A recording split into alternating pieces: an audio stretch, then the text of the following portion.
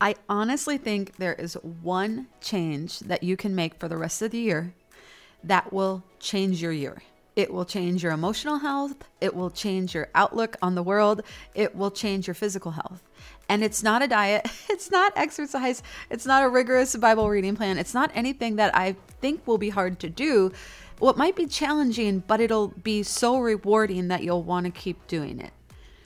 And that is finding a couple of good friends to study the Bible with and to be in community with. When we think of spiritual disciplines, we think about Bible reading, prayer, worship, going to church. And many of us feel like we should be doing more of all of those things, right?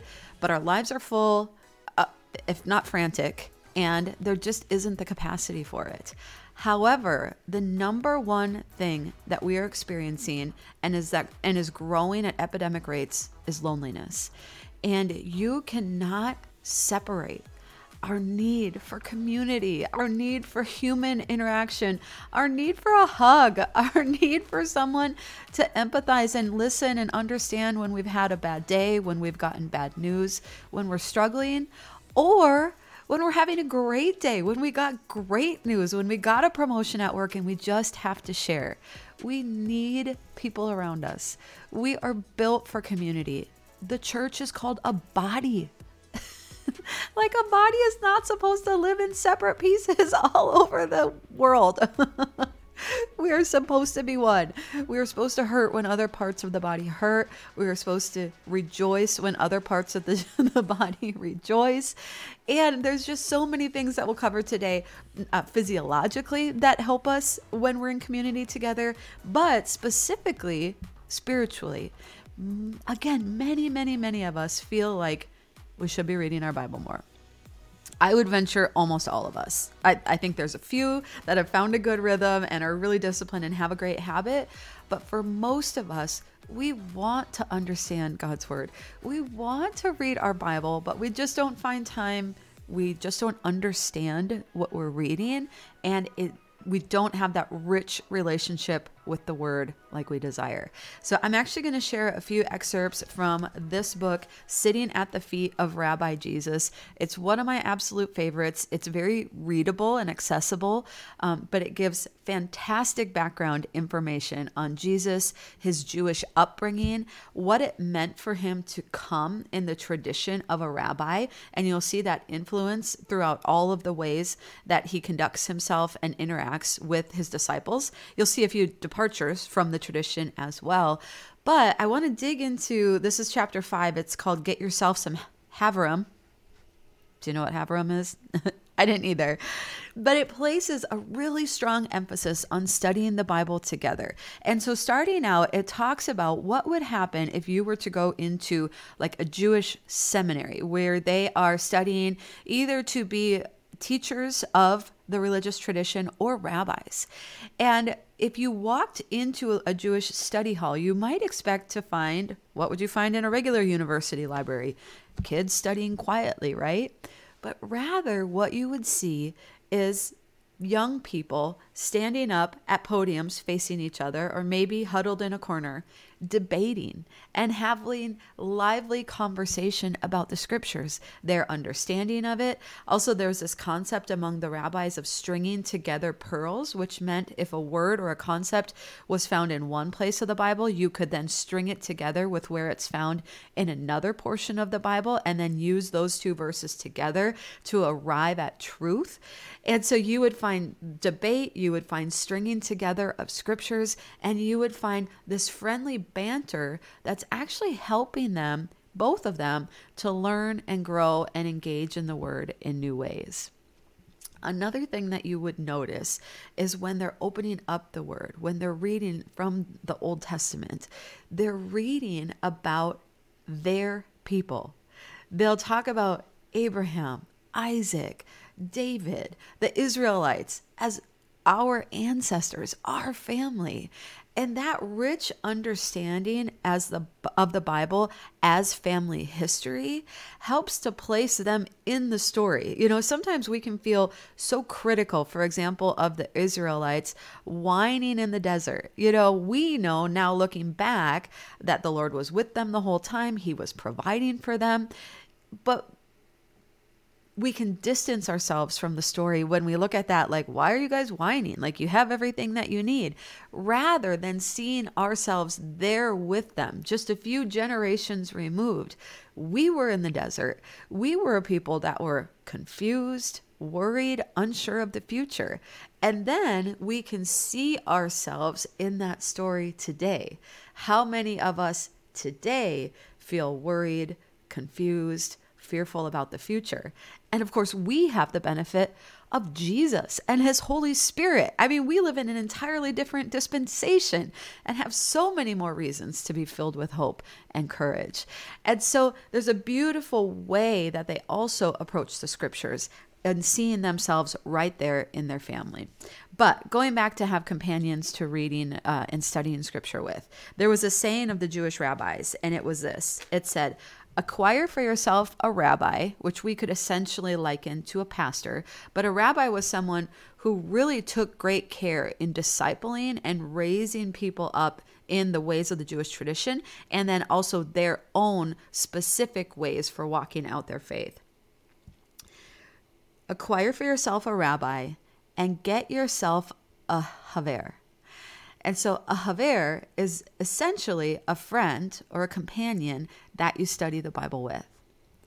And the picture is someone who's willing to partner with you in grappling with scripture and with the rabbinic texts. And so we actually see a very close version of this in Jesus' own teachings. Because consider the words. These were words from the early rabbis. It said, when two sit together and exchange words of Torah, then the divine presence dwells among them. Now, here's what Jesus said in Matthew 18:20. Where two or three come together in my name, there I am with them. Now, we, of course, have the benefit of relationship with Jesus. In the beginning, Jesus was with God. He was God. He was the Word when God created. And so I think Jesus is giving us an even richer understanding of what happens when we come together. Not only are we engaging with scriptures and therefore the Word, but also with Him as a living, breathing part of our daily life as our Savior and friend and brother. And so Jesus said, where two or three come together in my name, there am I with them. So what's the key part of the phrase? Where two or three come together. Now, a really interesting thing happens when we come together physiologically.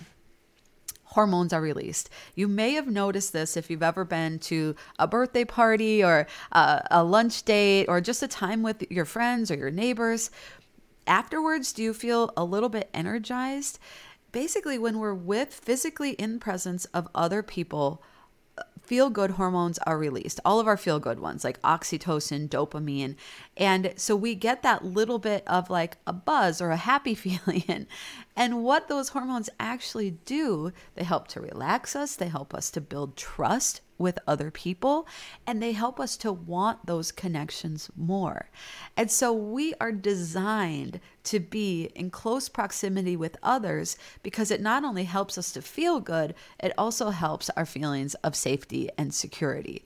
And so again, I think it's so fascinating when science backs up what the Bible and what God has already told us and how He created us. We are meant to be a body, and we are meant to be together in physical proximity.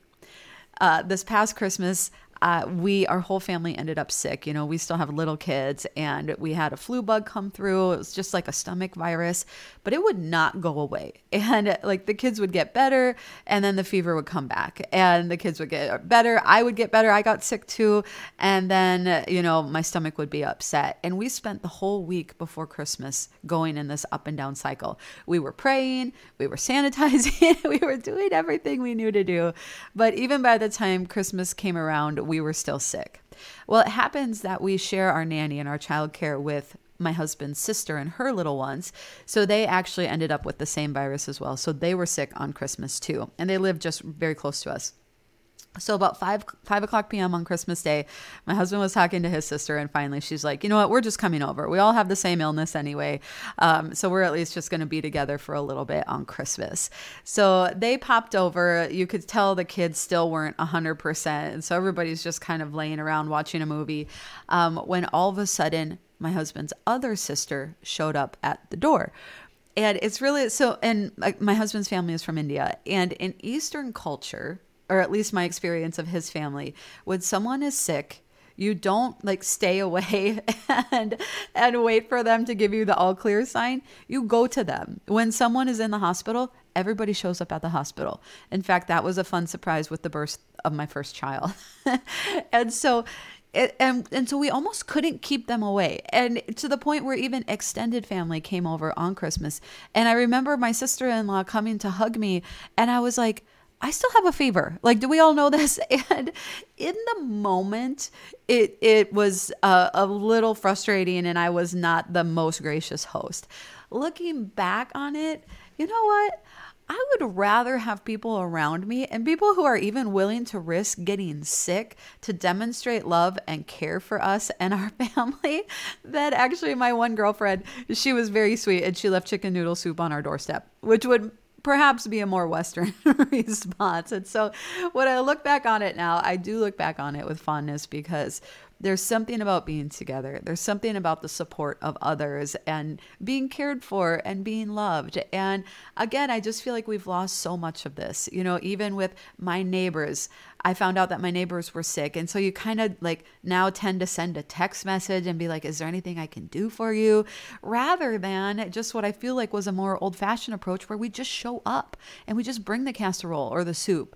And so I've been trying to work on that. And rather than checking in or asking if it's a good time, I've been trying to just pop by and be like, hey, we're thinking of you and we made this for you. And so all of this to say, this is what we're up against. And I believe, going back to the thing that could change your life this year, if we choose to fight for community, if we choose to push past the discomfort, the societal norms that are causing us to be very separate right now, if we choose to push past the pain of past hurts in relationships. I know even this year I was getting to know a new friend, and I kind of was putting myself out there, and then she just stopped messaging with me and calling, and I still to this day don't know what happened. So to take those hurt feelings and be like, well, we're just going to try again, you know. Or I know there's been pain in church. Like if you've experienced, if you've been hurt by the church, that can be a very difficult obstacle to overcome. And so today I want to encourage us that there is hope for healing. The Lord is so faithful to help heal our hearts, and it is so worth it. Because if we can risk putting ourselves out there, if we can choose the extra effort and energy it takes to either start a small group ourselves, to find a church with a small group, to find a local Bible study, I promise you, it's going to be worth it. I did want to let you know that we are actually doing this book, Sitting at the Feet of Rabbi Jesus, as our May book club in my small group. My small group is a membership community for like-minded women to come together. We study the Bible. We do guided prayer sessions together. We get to know each other in our own little community app. We pray for each other.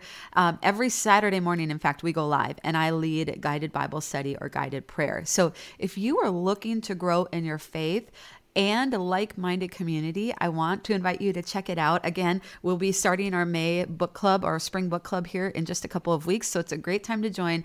All the information is in the show notes or the description below. Going back to this book, it says reconsidering solitude. And you know, when I first became a Christian, I grew up in a Christian tradition, but when I really took ownership of my faith when I was in college, I had a pastor, and he was really into silence and solitude. And so under his kind of mentorship, I went on several silent retreats. And if you've ever been on a silent retreat, or if you've gone away, I went like to a prayer cabin, where there was only an outhouse, by the way. And I had to not drink any water before bed and then use the outhouse in the morning. But they also gave you, it was really sweet, they gave you like a little basket of like meat and cheese and fruit. And so you kind of just had your little provisions, your little cabin out in some beautiful nature. And I remember going into any of those times of silence and solitude, it would usually be for, 48 hours or so. The first 24 hours was terrible. It sounds, and even now that I have little kids, I think I would probably do a lot better with it, honestly, because I would just sleep the first 24 hours.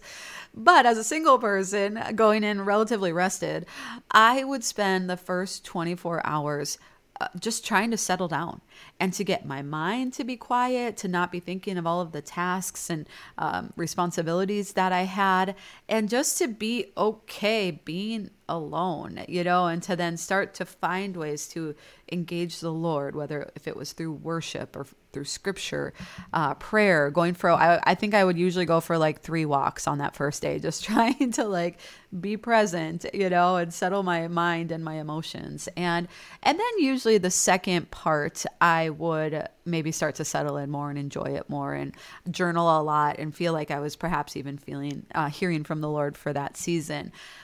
However, the interesting thing about this is it says in this book, of course, Jesus had times away for solitude. The Gospels tell us that he would go off on his own to pray. He even spent 40 days, of course, in the wilderness, right? So Jesus was not afraid to be alone, and it's not that he was never alone.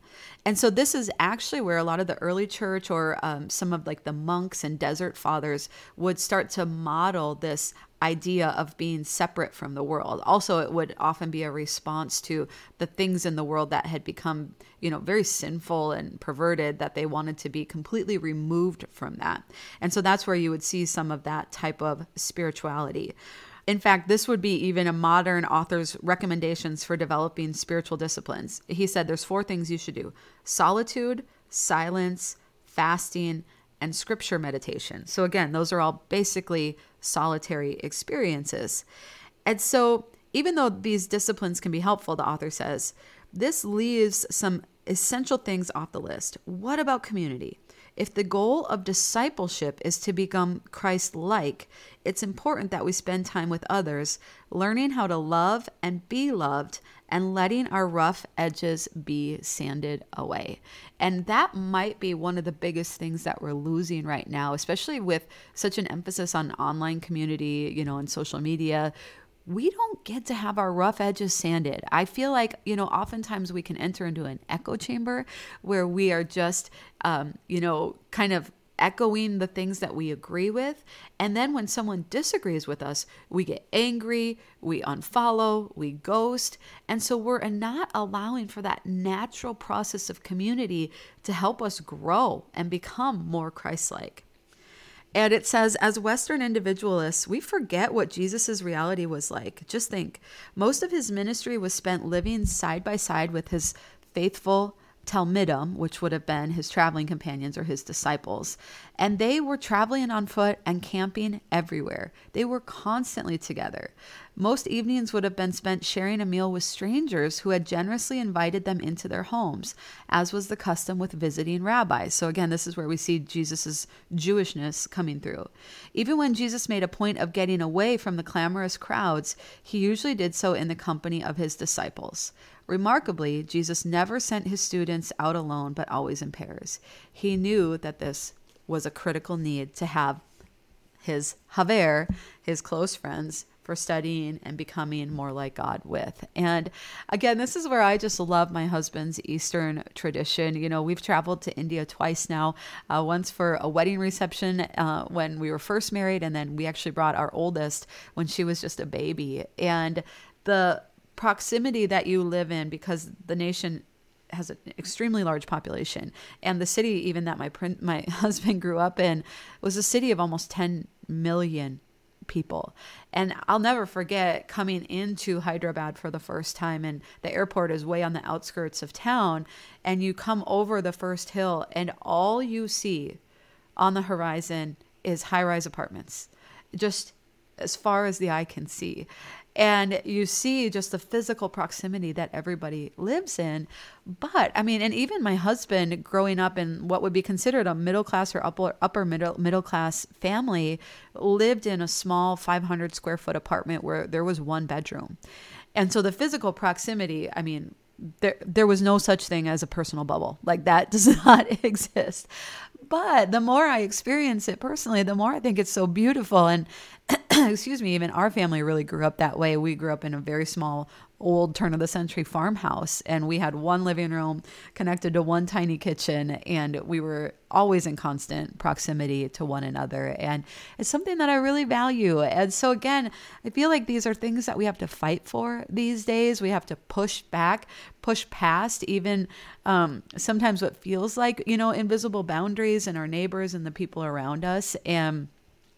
And again, sometimes they aren't invisible boundaries. Sometimes they're real boundaries. And people are like, you know what? I don't want you dropping in. I don't have time to get together.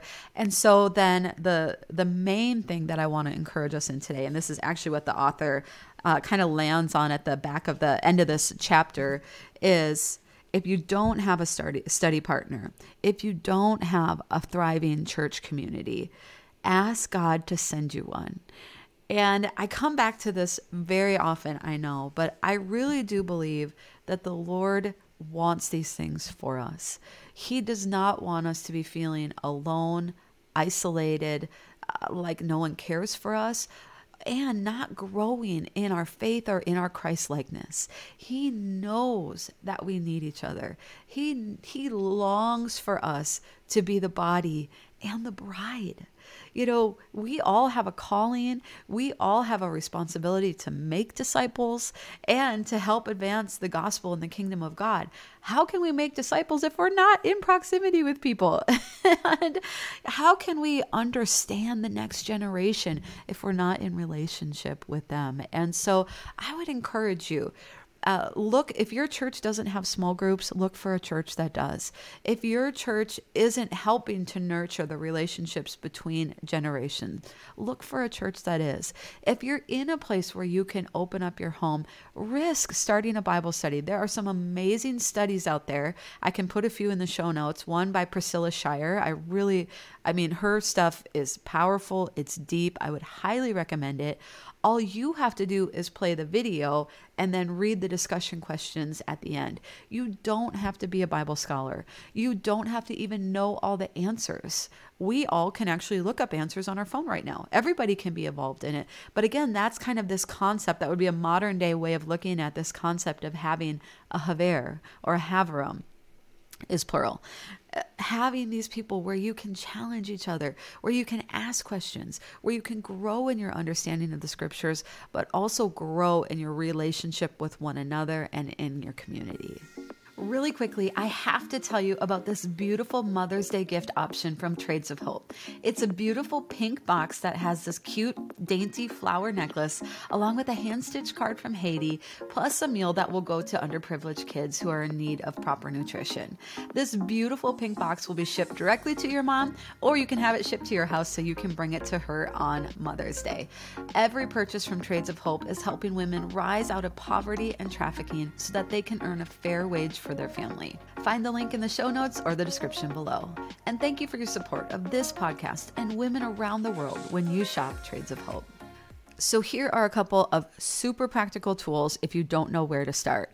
Number one, I do have my small group, which is our membership community. There is a small monthly fee, but again, we're doing live guided Bible study and guided prayer every Saturday morning. We're doing the book club here starting in May. And also we have the opportunity to interact with one another, share our prayer requests on the feed, and then also to send one-on-one personal direct messages to one another. And then you can also interact with me that way as well. And so this is the best way if you have questions or have ever wanted to just pick my brain about things. Within that community, you have the ability to send direct messages. So that's one way right now practically to grow in Christian community. Number two would be D groups, and these are completely free. So I talk a lot about the Bible Recap podcast, and along with that are discipleship groups that meet both online and in homes. And so I'm going to link to that website as well, because this would be a great opportunity. And these groups go deep. And so this definitely is haverum. These are spiritual jogging partners. And I think you'll find the rhythm of the groups to be, again, very deep and something that will really spur on your growth. And so I'm going to link to that down below as well. And then third, again, I would encourage you, if at all possible, to be in local physical community. So again, if that means that you start a small group, and I know you have to put yourself out there. Also, our devotional, Decluttering by Faith has been a hit because decluttering is such a practical need for people. And then pairing it with the faith component is a really accessible way, even if they don't feel like they're very strong in their faith or they're unsure of their faith. It's been a really neat way of bringing the two together with something super practical, but also adding the faith piece to it as well. That has videos that goes along with it. And so again, you can, this can be something for your neighbors, something or your family group that you can come together around, again, kind of a neutral topic, but also then growing your faith together as well. So if you're in a position to invite people into your home, oh my goodness, there's nothing better. If that's not you quite right now, then I would encourage you, just Google in your local community, look for churches that have small groups. And even if you're not ready to be part of that church, oftentimes you can still participate in the small group community and again, have that opportunity to connect with others and to grow in-person physical relationships and get that awesome hormone release and exchange. And as I said at the beginning, being in physical relationships, it not only is going to help our emotional health and our overall sense of well-being, it actually helps your physical health. Because when we're alone, we're releasing stress hormones because it's like a physiological safekeeping mechanism because you're more susceptible to harm when you're alone, right? And so there's this natural physiological response that happens. When we're in community, the opposite happens. The feel-good hormones are released, and it actually helps us to be more resilient to any disease or any physical unhealth that would come our way. So, have I made my case? Have I convinced you? If you do nothing else this year, nothing else, I'm even okay if you don't read your Bible. If you find a way to put yourself out there, grow in community, and fight for it, and make this a priority. But read your Bible with the people, okay? So, Father, I thank you so much that, Lord, you love us so much and you care. You care that we have close friendships. You care that we have others to share our lives with, to share our joys with, to share our pain with and our struggles. Father, I pray right now for each one of us, Lord, that you would send a haver, a spiritual jogging partner, Lord, a person that we can study your word with, we can challenge each other, we can pray for one another, we can grow, and mostly we can do life together. Lord, bring us into small groups. Lord, bring us into thriving church communities. Lord God, help us to interact with neighbors who share our faith and where we can strengthen one another. Lord God, please bring people into our close physical proximity. And Lord, help us to put ourselves out there. I just pray for any hurts that we are still carrying, Lord, from past pain in friendship relationships, family relationships, church experiences, Lord God. Oh Lord, would you bring healing? Would you bring peace? Would you help us to forgive? Lord, that we would move forward in strength, Lord, in confidence, without fear of being hurt or let down again. Father, I just pray right now for a fresh infilling of your Holy Spirit, that we would be strengthened, we would be led, we would be inspired, Lord God, and we would be filled with courage, Lord. Father, that we would be your disciples and we would disciple others. Lord, that we would advance your gospel, we would bring salvation to the multitudes, Lord God, and we would shine your light brightly. So I bless each one of us now, in Jesus' name, amen.